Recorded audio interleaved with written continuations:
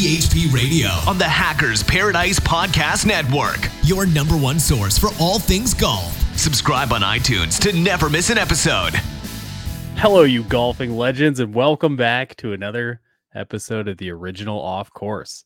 I'm your host, and post-survival of the second grade disaster bug life known as Dan Edwards. And joining me this week is once again the good buddy here, James Miles. He's a staff writer on THP. You'll find a lot of his content on the THP homepage, as well as some very interesting stuff over there on the forum. Mr. James, welcome back. I got you like pre-plague and post-plague. Yeah, I survived. Can you imagine? And during plague, because you were still recovering when we were in Frisco.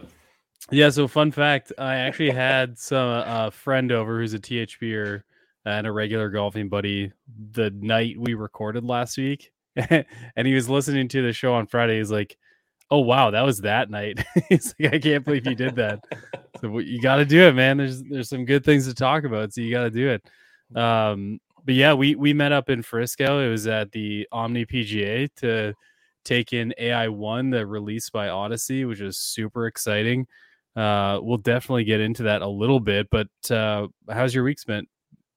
It's been recovery time here, trying to get caught back up on stuff from being gone, and the boss lady's been out of town, so I've had the circus on my own. You know, the little minions. Yeah, always an adventure. They get pretty much whatever they want when mom's not here. So, I mean, that's the way to do it, right? I mean, I think I'm doing my job whenever I do that. You got to spoil them somehow. Yeah. So, fun fact: when I came home, my life is fairly normal with one child, and I had the thrill of playing golf with the fam on Sunday, which I was not expecting. I think that's number 26 for the wife on the year. That's she crazy. Definitely was counting. So shout out to her. I feel like we got to get her on the show at some point, but who knows if people actually want to hear about that or hear about why she tolerates me or what kind of golf game she's got or, whatever, let me know. But yeah, it was cool. It was fun to get out there. It kind of felt like the end of the season, but Cal and I have our big trip coming up here, so that's super exciting. And just good to get back out there and play some golf. And I got to use a new putter on Plinko, Ohio greens, which is very exciting. Well, of course. I mean, why would you want pristine surfaces like we came off of? You had to get back to reality and the whole punch season. Okay, so I don't want to talk about that. Hey, it'll make you happy. We used like little micro tines here, so ours are already healed. How does that make me happy? I don't understand this. So, okay, there's been something that's been rattling around in my brain since we last chatted, since I last saw you. First of all, Omni PGA Frisco, whatever the name is of this massive place, is ridiculous. Like, It is the epitome of everything that you could possibly ask for as a golfer, with the exception of your brand new golf game you can purchase off the shelf. That'd be pretty cool. Did that not, like, that whole complex just not blow your mind? Well, I mean, when we found out a few years back that the PGA were going to move headquarters there and they had plans for 2 courses and all this other stuff, I thought it would be nice because it's Texas and they overdo everything, making up for whatever you can say. But this place was absolutely stunning. Like it was you and I talked about it there, but like it was the combination of things. It's not just that the resort is. I mean, we both walked in at the same time, and I think we immediately felt like we didn't necessarily belong there with all the marble and everything that's everywhere. And my accent sure didn't fit in, even though it's in Texas. But after that, like, the golf courses are amazing. The entertainment, would you call that like an entertainment area? I don't even know what to call that. Yeah, it basically is. I mean, you could go shop at Vineyard Vines, and then you could go to the Top Golf Suites, and you could, hang out on the 25 bajillion square foot putting green that's unlike anything I've ever heard or seen of before, that they call the dance floor. And then, the little par 3 underneath the lights. Like, it's the most complete facility that I think I've seen like that anybody can get access to that easily. Yeah, I mean, one of the things I kept trying to do is just separate the golf courses from the overall experience. Like, we played golf, which is cool. We didn't play the East, we played the West. Ton of fun. Shout out to Verska and Nevs for putting up with us a little bit out there. But, everything about that location was fascinating, even from a non-golf course perspective, because there was so much going on. You had a fitting center, which, I mean, let's be honest, James, we should have hit the range before our round. We're busy yucking it up with. We were too busy socializing with everybody. Yeah, which happens, So it took a while to get warmed up, and the scores definitely reflected that. But they have this incredible instruction center and then a beautiful driving range. And beside that, you're like, okay, let's go a little bit more casual with it. So now they have this place called the Ice House, which is, a bar and a place you can go hit out of, I think, Top Golf hitting bay type setup, which is crazy. And they're like, well, if you don't want to hit balls outside, you want to hit balls inside, then go across the street to the Top Golf Lounge, which has, very Top Golfy experience, but you're now hitting in bays. And if you feel like purchasing some apparel, you've got PGA store, you've got Vineyard Vines, you've got like a whatever that like cookie looking ice cream shop was. And there was a toy store too. Yeah, you can go get some toys. And if that wasn't enough, then just go ahead and go in the larger location, which has a beautiful sit down restaurant bar. I'm really mad I forgot to go buy that belt at the actual pro shop, which had some beautiful stuff in it. But it's just like all of that is in this small location that has absolutely nothing to do with a golf course. And beside that, you have this awesome par 3, which I'm not going to talk about right now because I have many opinions about that. And then central to it all is this putting green, which, can you even call it a putting green? Like, it's more like it's more like a putting zip code, I think. I mean, yeah, like for real, how many thousands of square feet is it? I can't even remember. They told us it's some obscene number, and it's I've never seen anything like it. And the tarps, whenever we came out the next day before we played, because it got so cold, the fact that they tarped the whole thing was even more impressive.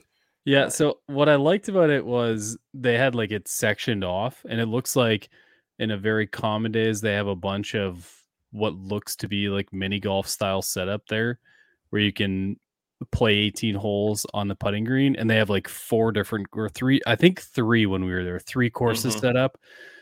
But then that's like maybe 2/3 of the putting green, half, quarter. I don't know. It's enough that it doesn't impact everyone else having a great time. It just had such a social vibe to it. I couldn't wrap my head around it. And I was trying to think about this, and I want to slide right into a conversation I'd love to have with you. Is we're seeing all these ideas shift into the social side of golf, and what is the perfect solution for a complex, a location, a setup for social golf. And to me, that's a place I could go take my son and be there all day with no issues whatsoever. We're eating, we're playing the par 3, we're on the putting green, we're playing the mini golf on the putting green. Like, there's so much to do. I feel like you just go and spend hours there. There's so much to do without even thinking about stepping on either of the 2 courses. Like, that's what kind of blew me away with it all. And it's not just, I mean, we've seen, I don't know, I guess it's, and I was thinking about this on the way home. To me, it's the difference between all of these well-established courses that have been there forever. This was never something that was ever thought of being a thing, because that old mentality of golf, and I don't want to say the gatekeeper thing, but a lot of these old clubs, that's what they were established around. Whereas now, after, I guess you could call it the post Top Golf era, like once people found out that golf could be a social thing outside of just your guys in the 19th hole and whatever else. Like, you could bring these things in around it, and it could be a little flashier, but it could also have way more substance in ways that we wouldn't necessarily think. I mean, that's exactly what this place was, because you're right. And I mean, we saw a couple families out there with their kids on the par 3 and like just out there having a blast. And I could totally see myself doing it with my kids as well. So I do wonder if there's a fee associated with getting on the dance floor, the putting green. I know there's a fee associated with the par three, but it's actually Mhm. quite fair for residents, and it's a 50% replayability. So we did that. We played it twice. You and I did. But it seemed like one of our criticisms was, is the golf course worth the $300+ fee that goes on it? And then you have, this is like, okay, but then go play the East for a little bit more, and then you have to walk and take a caddy or whatever. So I'm assuming it's a nicer option, apparently more challenging. But the conversation around this location centralized around price a lot, but we kept referring to the golf courses. When you think about what's available from a play standpoint outside of the golf courses, I think it actually might be quite feasible. Well, the thing I was thinking about, like we've gone some places, and you and I, we've gone with groups and we've done stuff, and a lot of these older places, like your goal is to get as many rounds in on the course as you possibly can. Whereas here, like I was thinking about the price, and I was thinking about all that. I was like, man, if you came in for 3 days or whatever else, like even if you only played a couple rounds, like there's so much other stuff you could do. Like we with a group, you could spend, 4 hours at the little par three. You could spend multiple hours just on the putting green doing stuff, because So we say putting green, and if you have not seen pictures of this thing from the Odyssey event coverage or anything else like that, there's not a flat putt on the green.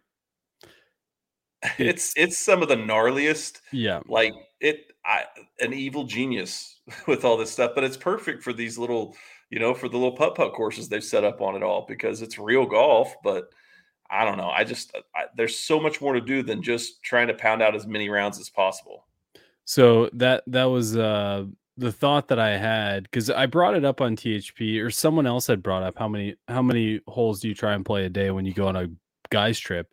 Like I think it depends on a couple things. Number one, it's who you're going with, and number two, it's what else is there to do. And if you put me at Omni PGA Frisco, is that what I'm supposed to call it? It's such a I guess it's convoluted name. Anyways, confusing. Yeah. so if you take me there and say we're playing one round a day, dude, I'm not thinking twice about it, because as soon as you get done with that, you're like, all right, let's go get changed or shower or whatever, and then we go back out and have our dinner, and then it's like, oh, let's hit the par three. We did it at a great time because it was like between dusk and night, so we get to Mhm. experience it in two different ways. And then this is what happened, folks. So we're walking home, and this is like, I don't know, whatever time at night, and we're walking by this massive putting green, and again, massive putting green. The walk through it is many minutes long. It's not like 30 seconds.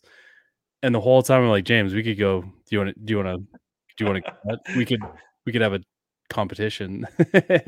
So like the idea, and I think I would love to see this be implemented more. I know that the funding and the potential is different location to location, but introducing these types of things, creating this potential to do more than just exist.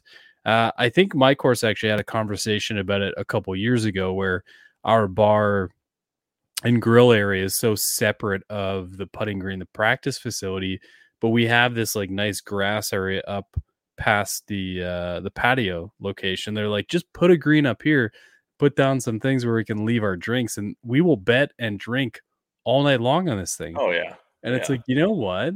From like, might not be the best look from a private golf course, but in reality, you get a lot of activity when you add that component to it. Well, I mean, I think for the modern private golf course, it's perfect.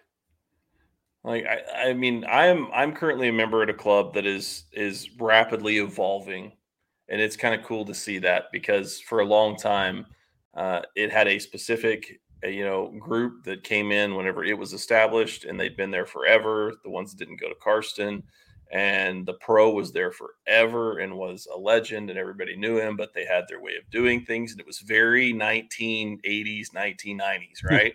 Yeah. Whereas now, like there's this active push to do these things. Whether it's the family night stuff. Our course put in some pickleball courts. We've got cornhole stuff. They're constantly doing stuff outdoors and around stuff and around the 18th green. It's just, I don't know. It's the adaptation and evolution, I guess, of what a course and a facility can be for people. And I know talking about a private club is not the same as like us talking about with Frisco and stuff where you can go where stay and play. But I think the whole concept of golf has changed. And I really do think Top Golf has a lot to do with that. This understanding that there can be a social nightlife style experience that surrounds it. Yeah. I asked the question on THP earlier today, and we're recording on Wednesday, so it'll be interesting to see how it changes. But I asked what the definition of the perfect social golf experience is from like a location based thing. And it was interesting how a lot of folks were just like, I guess Top Golf, or I'm not really into that, or most people were very limited in their answer, with the exception of one guy who said, he listed a bunch of things, including like a pool and go-karts, which is a hell of a social golf experience. But, I feel like we've been stuck being so narrow-minded at what golf can be, especially as stay and play. You're afforded a lot more freedom because there's more money coming in from a lot of different sources, and oftentimes families, blah, blah. But I mean, I don't think a lot of these changes would be significant, especially when you can incorporate playing golf and eating or drinking. Well, yeah, I mean, it's, I don't know, like for so long, and I've talked about this on the show before when you had me on, and, we joke on the forum about the sky fisters and the gatekeeping thing, but golf, let's be honest, golf has a history of that. Like, it just does. It was an elitist game for a long time, and that's slowly changed. And you can say that really started to change with COVID or whatever else you want to. I mean, you can go down any avenue with it, but the reality is it's evolving, and it seems like on individual levels with places and establishments, and the fact that the PGA with their headquarters there is doing something like that tells you that the game is evolving, and maybe it is more welcoming than it has been. And the understanding that it doesn't just have to be 18 holes or 36 holes, and then whatever else you get is what you get, and you deal with it. Like, you can be a little, I don't know, a little much with it all, I guess is a good way to put it. And it can still be an enjoyable experience. Do you think there's too much liability in putting a lazy river through a driving range? I don't know. I would love to see just how that would unfold, along with the go-karts and that idea. After I know I've seen us on golf trips that last more than 2 or 3 days. Yeah. I don't know how late night go-karting would go. So I stayed at Hag Point for a Morgan Cup, and the unlocked golf carts that were there were so fast. That's scary. All you got to do is just get an old fleet with all the rundown nonsense, unlock those things, maybe think about throwing on like I don't know, a seatbelt. Let it go, dude. See what happens. Yeah. I mean, yeah. It definitely changed my perspective on what a golf course could and should have when it comes to a willingness to incorporate or attract other interests. And I want to segue that into the conversation about the lighted par 3. And it doesn't necessarily have to be a lighted par 3, but I'm telling you what, we made the decision after golfing, after eating, after being tired, to go out and experience this par 3. And honestly, this is how I feel about it. You know my perspective on Bermuda greens, right? Mm-hmm. I wouldn't say it's an inherently positive perspective, but it's improving. Okay, it's hatred, but okay. So James, knowing what I know about bent and Bermuda, and the fact that Bermuda might be just a tiny bit more resilient, and by tiny bit I mean a lot, I would be willing to change my regular golf experience to Bermuda if my home course had a lighted par 3. Ooh, that's a deep thought. That is how deeply impacted I am, because here's why. Golf was super fun during the day.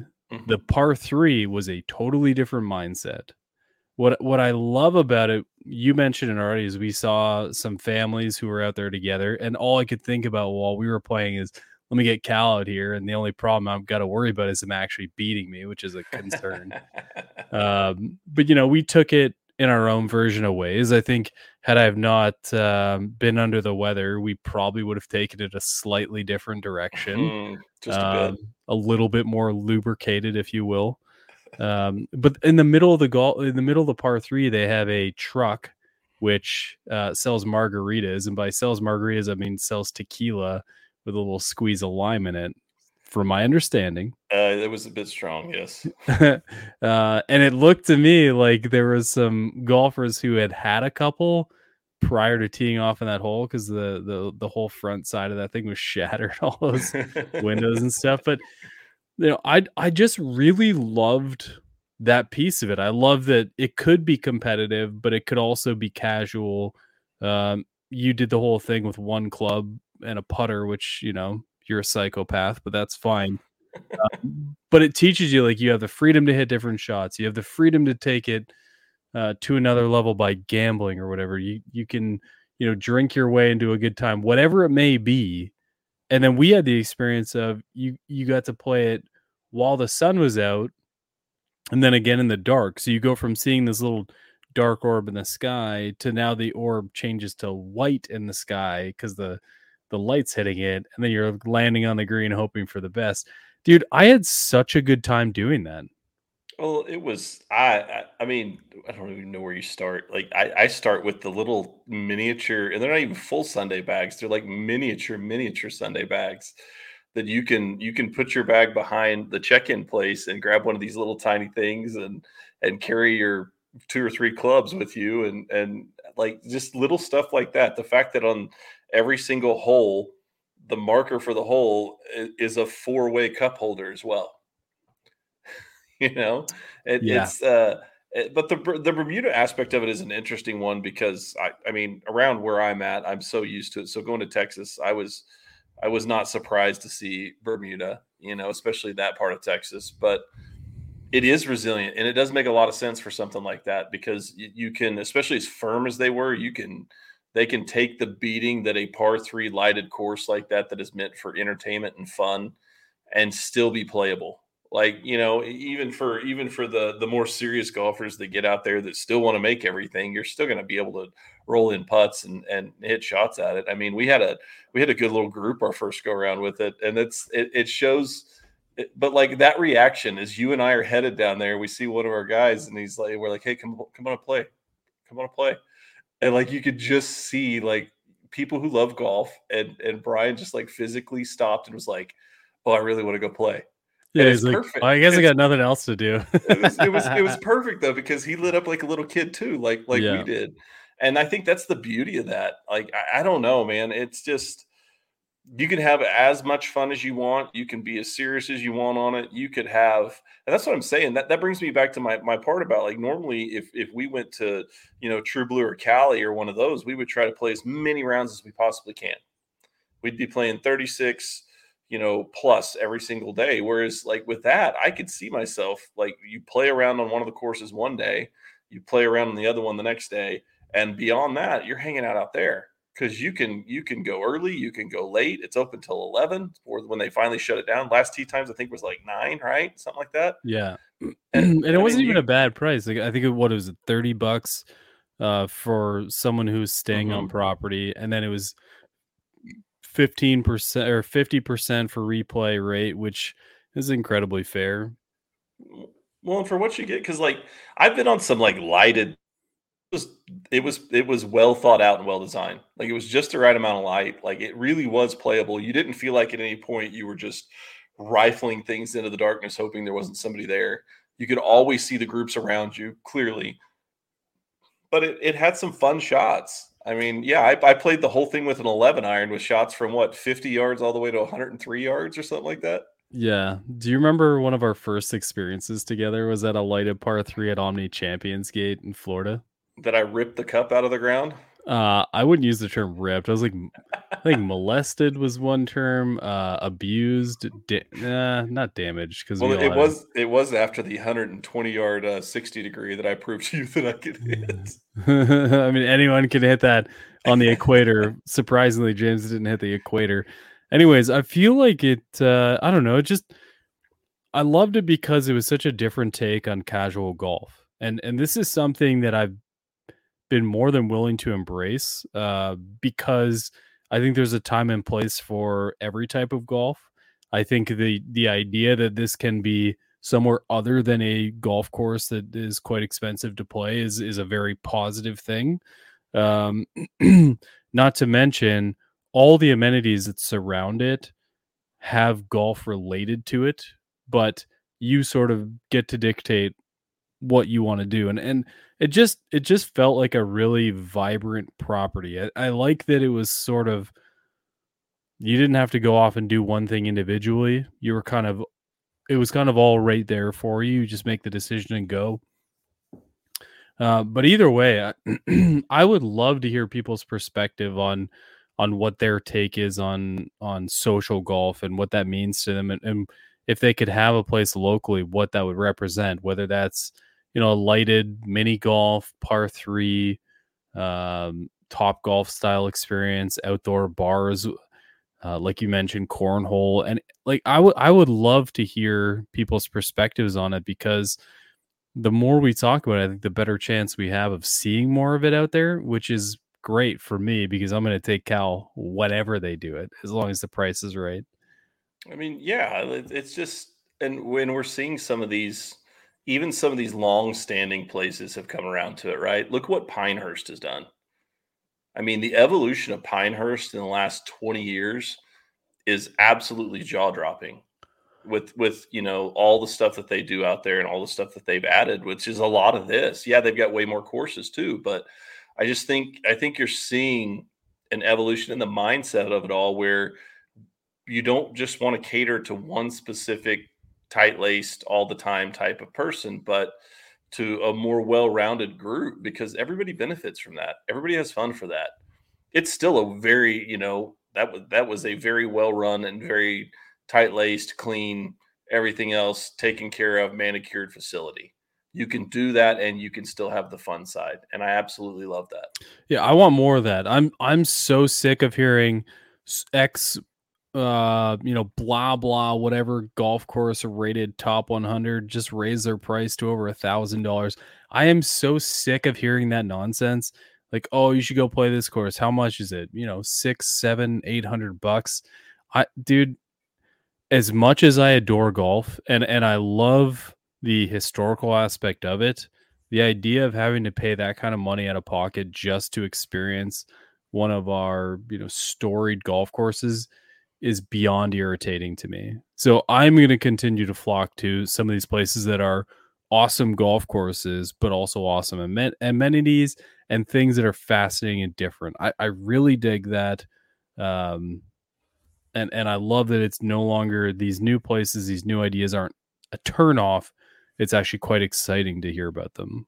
Well, yeah, and I think it could take some of these super prestigious courses that are just good, solid golf courses that have some land and have some space, and it could take them to a whole new level of interest. Because I mean, you're like I am. I love like a spectacular golf course. Like, there are a lot of courses on my list that I would love to go play, but I will not spend the money on it because the return for the memories just aren't there for me. Where you could take me to some of the more middle to upper middle level courses that don't get as many looks, and it's just a great layout, and I'm going to enjoy every minute of it and get to experience more. So if those kind of places can kind of get into this and embrace this evolution of sorts, like I think that's the win-win for the majority of golfers. That's a lot of replays at the swing. That's the name of the par 3. But okay, so we've danced around it for a while. Dance floor, whatever. I didn't even mean for that to happen. But the big reason why we're at Omni PGA Frisco was to experience new AI1 putters from Odyssey. We talked about it last week. We had some expectation of what we get fit into. And I was wrong. And I don't mean that in a negative way. I mean that in a very positive way. I don't even think I got to roll it until we went through the fitting. Shout out to my good friend Michael Verska out there, who I think had a lot of fun treating me like a puppet for a minute there during the the fitting process. But so I landed on the 6T, which is a different shape for me, but I actually had a putter back in the day that had that rounded shape to it.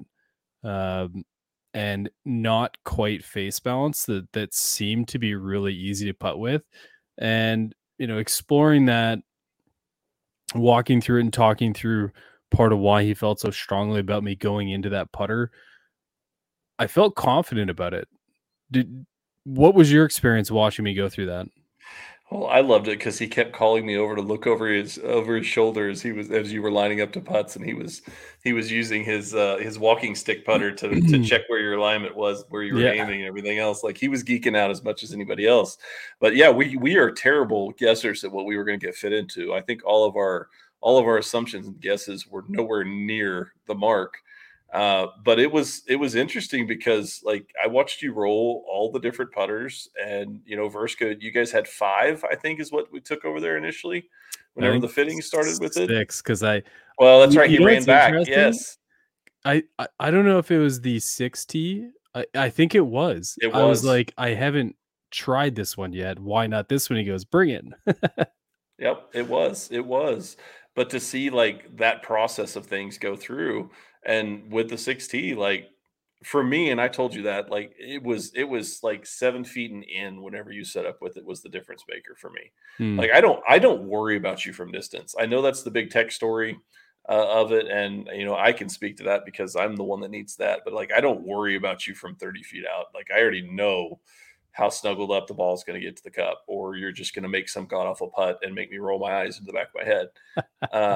But it was the intermediate to short distances that it just, like, the alignment just kind of clicked. And when you started just letting the putter work, it was real. And it showed it on the course the next day was the best part about it. Like, we got fit in 42-degree weather as we're freezing. So to take it out in the sunshine the next day and to see it on some really, really cool green complexes, we didn't leave ourselves a lot of easy putts on our team. But it was fun to see. So the funny part of it is, I think any good fitter is not going to tell you the story, not going to let you get comfortable. The problem is with a putter is we all have these, like, unintentional modifications to how we stroke the ball. And one of the things I do is I typically aim left and putt right, which is, not the best strategy when you want to make square contact, but I've done it for so long that I can make it work. So it's your stroke. Yeah. So he kept saying, aim right at the center of the hole. And most of the putters I put in play, this is the part that I didn't really talk about that I thought was funny. Most of the putters I put in play, I was able to do that from a mallet perspective. And then I put the 1T in my hands, and he was like, aim at the middle of the hole. And I aimed exactly how I would at home, right at the middle of the hole, from a mindset, which means my face was aimed left. And as soon as I go to putt it, I modified the stroke to hit out to the right, and I made a bunch of the putts. That was the funniest part about the fitting, is I was making a lot of putts with the 1T, but it was not even close to what I was being told to what to do. So it's like it immediately in my head, that's out, because I'm doing something to manipulate the head, which means I have to work way harder to make it work for my stroke. And when I put the 6T in my hand, and it wasn't that far off between that and the Rossi, but the 6T, I just said over and over again, this feels so easy to put down and feel comfortable on. And the biggest thing for me, especially for the putter of that size, is, does it make my life easier from inside 10 feet? And I made, it looks like I staged a photo at one point. I putted in like 6 or 7 putts from 10 feet and then just plopped the putter up against the flag and took a picture. Because it's just like, what are we doing here? And then, of course, next day on the green, I made quite a few. So yeah, were you surprised for me, or were you I Like, mean, let's see what happens. I thought if it was going to end up mallet, I thought you would end up that way or maybe in a 7. Okay. I just had that 7, funny feel. I interesting. just had a funny feeling about it because I knew you wouldn't let yourself go Rossi either way. It's Uh, the which, hey, same reason whatever. why I can't name my kid Rory. Everyone's But gonna be it's like, "Oh, like, you got the wrong putter." but it's Eh, like, it's a personal preference thing too, matters in yeah, it all. But like, there was a level of comfort with the 6T too. Like it was you could kind of instant. tell, even me from a distance, having played enough golf with you, like you could just kind of tell there was no sometime for a traditional blade guy like we are to go to a mallet. A lot of times there's some fighting involved with it. And It's initially with some of that, like you kind of, I think I made a comment to you at one point. I was like, just let the damn thing work. And it just like you could see when that one got in your hand, like it was easier. It was comfortable. Comfortable is the word I come back to again and again. the only thing that I'm not comfortable about is the mid mallet size. It's very confusing. I don't have like an unlimited supply of things to mess with. I don't my THP limited series putter head Mm-mm. cover is not going to fit on it. I guess I'll just have to be brand present for a long time because that thing here's the other part of it. I'm fully committed to giving it a long run because I love the idea of getting better at those shorter putts. I don't like the idea of having variables there. So, the chance of that leaving the bag anytime soon is incredibly low for me. Um, and I'll continue to update because I know people are going to talk more about AI1. I feel like the AI1 tech story is pretty big, and there's a lot of scrutiny on 21%. Well, first of all, you're reading it wrong. It's not Yes. 21% more putts made. It's 21% closer on putts that are outside of 25 feet. Yeah, 30 plus. 30 plus, and then what, like 7 to 8% or 7 to 10% with the milled series. 7 to 10 for the mill. Okay. Yeah. Okay. So before we don't need to go too deep into that because I want to talk about yours. You got fit into the number 7T in a crank hosel, right? So basically the Yep. plumber's neck. Yep. The 7 has been a shape that you've been comfortable with before. You know it quite well. It didn't take long, I don't think, for anyone to recognize that that was going to be a suitable option for you. And I was busy taking photos, but what was your discussion like with Michael during that time? Well, I mean, I was coming from something very unique from my Adele, right? It's toe up, there's no alignment on it, there's no offset, anything else. So, and he did the most logical thing in going to almost face balanced models for the most part for me, which I kind of knew was going to happen. He did go all mallets, which I didn't necessarily expect. I thought we might sneak a 1T in there with my aim bias, which he did confirm. I do have a right aim bias. But he also confirmed it's not as bad as I let on. Although, whenever for a minute there, you were concerned that we were both going to get fit to the same putter until he proceeded to inform me that whenever he put the 6T into my hand, I aimed right and then left of the hole and then right of the hole and then left of the hole. And I was all over the place. I think my specific words were, "That's no fun." But Do then different. but then with the 7, it kind of everything freed up. And we were mixed and 50-50 on whether or not to go with the double bend or the crank hosel. And I kind of wanted to go a little different. And the crank hosel was the one that I felt like was the most outside of my box because I've never been a big plumber's net guy long term because of a comfort aspect to it, I guess.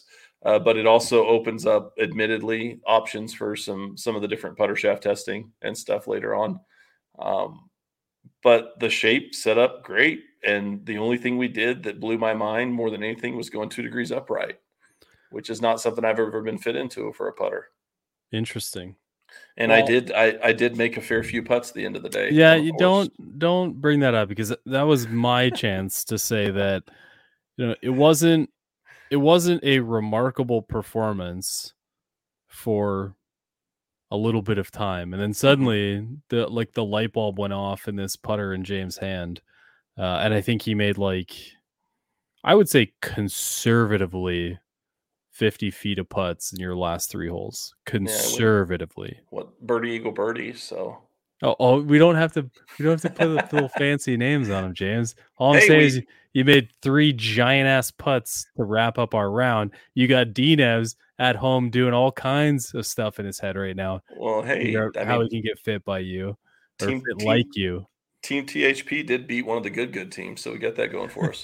We didn't get a hole in one on our par 4 though, so not for a lack of effort, but No, yeah. I mean, but the whole thing was cool. You know, of course, our guy Johnny put on a heck of a setup for them, but like it was the weather sucked. Like there's no getting around it. It got so stinking cold out there.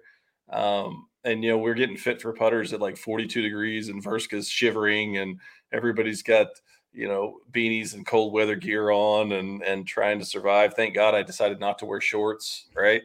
I think to the last hour I was thinking about putting shorts on. But it was really cool. And I mean, I don't know. I'll let you steer it because you know there's a whole lot on the tech side of things that I am some of the feedback that started to come in out there is a little bit interesting is all I'll put. Yeah, I don't want to dance around it too much. But I do want to have a couple thoughts on the Milled series. I think personally it is one of the most exceptional presentations that Odyssey has presentations has provided to golfers in quite a few years. It's incredibly clean. The deep blue navy finish is spectacular on it, and I think it's worth people at least taking a look at. There's definitely a subtle difference between the two lines. I think it's tight enough to where you can probably use them interchangeably, but there's no reason or no issue with having a preference. And if you lean a certain sort of way, if you're like, hey, I'm really like a white hot guy, I prefer that sound, you're probably going to lean on AI1. If you're more of a milled guy, you have a certain sound you're looking for, you're probably going to lean on the milled side. And that's definitely not a bad thing. And especially as the lineup builds up into 2024, I think it's a good opportunity to just say, hey, go check them out for yourself. We're seeing some really positive things. I watched personally a friend make a crap ton of putts with it. It's not like, you know, smoke and mirrors when they're 25 and 30 footers. It just is what it is. And I want to hold my feedback a little bit because when I got home, played 18 holes on Plinko still. So there wasn't like this earth shattering moment, but I do want to say again, the 8 to 10 footers feel so comfortable for me. And that's more of a conversation about fitting. If you don't get fit for a putter, I feel like you're really doing yourself a disservice. And one of the things you can do is you can arm yourself with some of the information that really matters. Like if you go to Club Champion, learn about what exactly Sam Putt Lab's providing to you. If you just go get a basic fit, ask the fitter to spend a lot of time talking about your comfortable setup and whether you're aiming correctly without trying to aim correctly. Don't focus on the dots that are on the ground. Make sure you're putting on a clean sample or a clean slate. Those are the things that I think really matter here. How do you feel about that, James? No, I agree, and I think in the putter fitting aspect of it, what some people lose is like, well, this is my putter. I've used this forever. Take that to someplace and get fit, and maybe it's something as simple as getting the lie angle altered. You 2 know, degrees upright, yeah. It's funny though because like I've always historically, you know, I play 35 and a half. I've always played over standard. I've been fit into over standard from 3 different putter manufacturers. So we ran with that, but then, you know, Michael's like, hey, 2 degrees upright. I'm like, what are you talking about? But now whenever I set it down, like even at the course, I'm just like, well, yeah, you know, but that's something like even me having been on Sam Putt Lab and things like that. But you put me in a situation like that with some of us, like you're able to, I don't want to say manipulate a stroke, but you're able to do these things and you worked around them. It doesn't necessarily open up the opportunity for something that could improve you. That's why the whole putter fitting thing is fascinating to me. It always has been and always will be. I'm a big putter nerd anyway. And the amount of gymnastics I had to do, and as soon as I put that one tee in the hands. Hey, I do want to say though, like you mentioned the look of the milled. like to me, you can't count Toulon. But if you throw Toulon out of the equation, these are the best aesthetically looking Odyssey high end / milled putters I think they've ever done. Because I can't think of an example that has a finish to it that is of comparison. They are classy. They are clean. The lines on the milled line, you can tell the difference. Like I'm not short selling the AI ones. They're very well done. The finish, Odyssey's come a long way on their finish of their mainline putters. Like you and I, 5, 6, 7 years ago, were extremely critical of them on that. Especially like the first run of Versas, where stuff was flaking. Like that's not the case anymore. They're clean. But you move to the milled line, and I mean, you can visually see a $200 jump. There's a sense of premium that exists there for sure, and I dig that a lot. There's I have like 3 things I still want to talk about. Well, we can go as long as you want to. Pick 1, 2, or 3, James. 3. Okay. This is another conversation that came up, and I think it's an interesting one because you're really guilty about it during this summer. But someone asked, and more specifically on a golf trip, is 36 holes each day necessary on a golf trip? I think it depends on your group. I think it depends on where you're at. Like for me, on a golf trip, it makes it hard because like whenever I do it here all the time, it's because I want to play more golf and I want to improve and it's everything was that. Like for me on a guy's trip, I'm usually getting to see some of you guys that I don't get to spend as much time with in person as I want to. So I know if we do 36 holes, we're getting to do something that we all enjoy together. Yes, we could go back and sit in a room at a restaurant or whatever else and still have time together.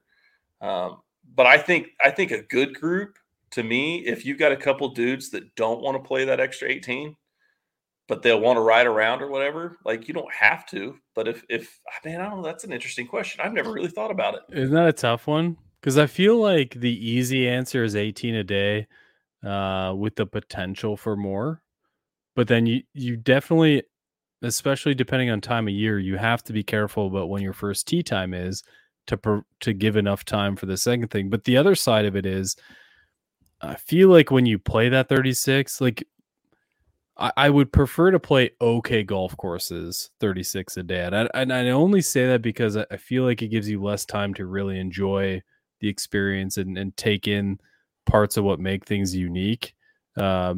Or somewhere you played before. It just seems like a lot to me, especially when you spread it out through 3-4 days or whatever the length of time is that you're on your trip. It just seems like a lot. Well, it almost, it makes me think of, a JB thing then. Like, why not play 27? Why do we force ourselves? Because I'm guilty of it too. Why do we force ourselves to play 2 complete rounds? Why not play your 18 and see the course and everything else out and then have another 9 holes you just get to go cut up? It's something I've never thought about. Like, this is making me question myself. Well, it's a combination of price and replay rates and things like that. The other part of it is that and this is one thing I actually just thought about on the spot here. One of my biggest irritations of playing a brand new course is if I don't know something somewhere and I play that hole and find out the hard way, all I want to do is go and play it again. Right? Like it's just one of my little pet peeves is getting beat by a hole that I don't know the crux of the hole. I'm totally shocked. No, you're not, scumbag. So when I think about that, I'm like, if you give me a chance same day to go out, or I guess it'd be different if it was the same course, but if you're playing a different course each day, I feel like there are plenty of situations where I get done with a round at a place I've never experienced before. And my first comment is, I can't wait to play that again. And if I'm going to a city or a place I'm not likely to return to, the chance to do that, I think, is actually surprisingly appealing for me. No, I agree. I mean, that makes complete sense too. That's a way more nuanced question than I expected it to be whenever you first said it, though. Yeah. Well, I mean, it's the trick of having these discussions about how many guys or girls, whatever your group is, how many days, how much golf. Well, and to go all the way back to the beginning of our conversation, what else is there? Yeah. Like wherever you're playing or what city you're in or anything else, what else is there? Because like, yeah, if I'm in like San Diego playing somewhere or whatever else, then yes, we know we can go to the brewery district in the evening or where, for an example, right? Or if you're at Frisco, you've got all this other stuff, then yeah, I would be less inclined to want to play 36 in a place like that. Although it would only take one of you going, hey, let's go play again. And guess who's the first one lined up? It's me.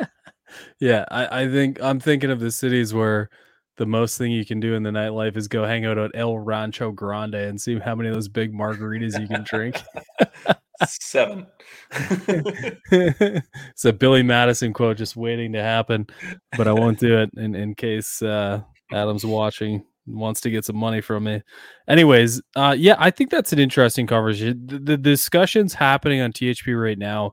We can certainly bring it into this thread as well because we always bring up a thread on Friday. But, to wrap up, I think technically 2 weeks of interesting discussion. AI1 is certainly an interesting conversation. Putter fitting is certainly an interesting conversation.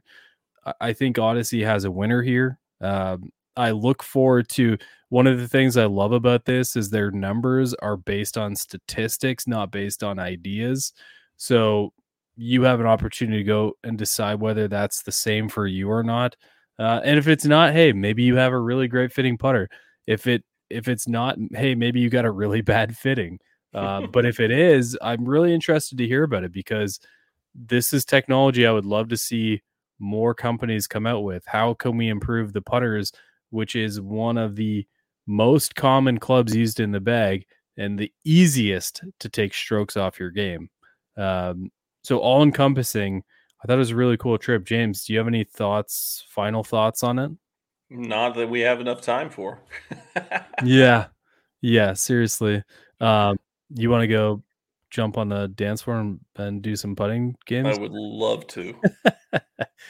I only kind of still medium regret not forcing you onto that putting green. Anyways, go check it out. It's super cool. I mean, just a totally different experience. And if you're not into that thing and the kids like the pool, there's cabanas to rent on the other side. I'm not getting into it. It's ridiculous. Shout out Mark, cabana guy. Anyways, James, I love having you on, buddy. It's always fun. Well, thank you once again, man. Anytime. Yeah, for sure. Hey, if you're playing golf this week, have a great time. Compliment someone on a part of their game they kind of suck at if they do something good, because it feels good to hear it. I heard a very nice compliment about my driver game the other day. I didn't see it coming and I almost walked into a tree, but sometimes it's the difference. It makes a difference in a very okay golf weekend and a great one. So have fun, make it count. I hope you are able to play, and I hope those greens are healing up like mine are. Either way, we will see you guys next week. THP Radio on the Hackers Paradise Podcast Network. Your #1 source for all things golf. Subscribe on iTunes to never miss an episode.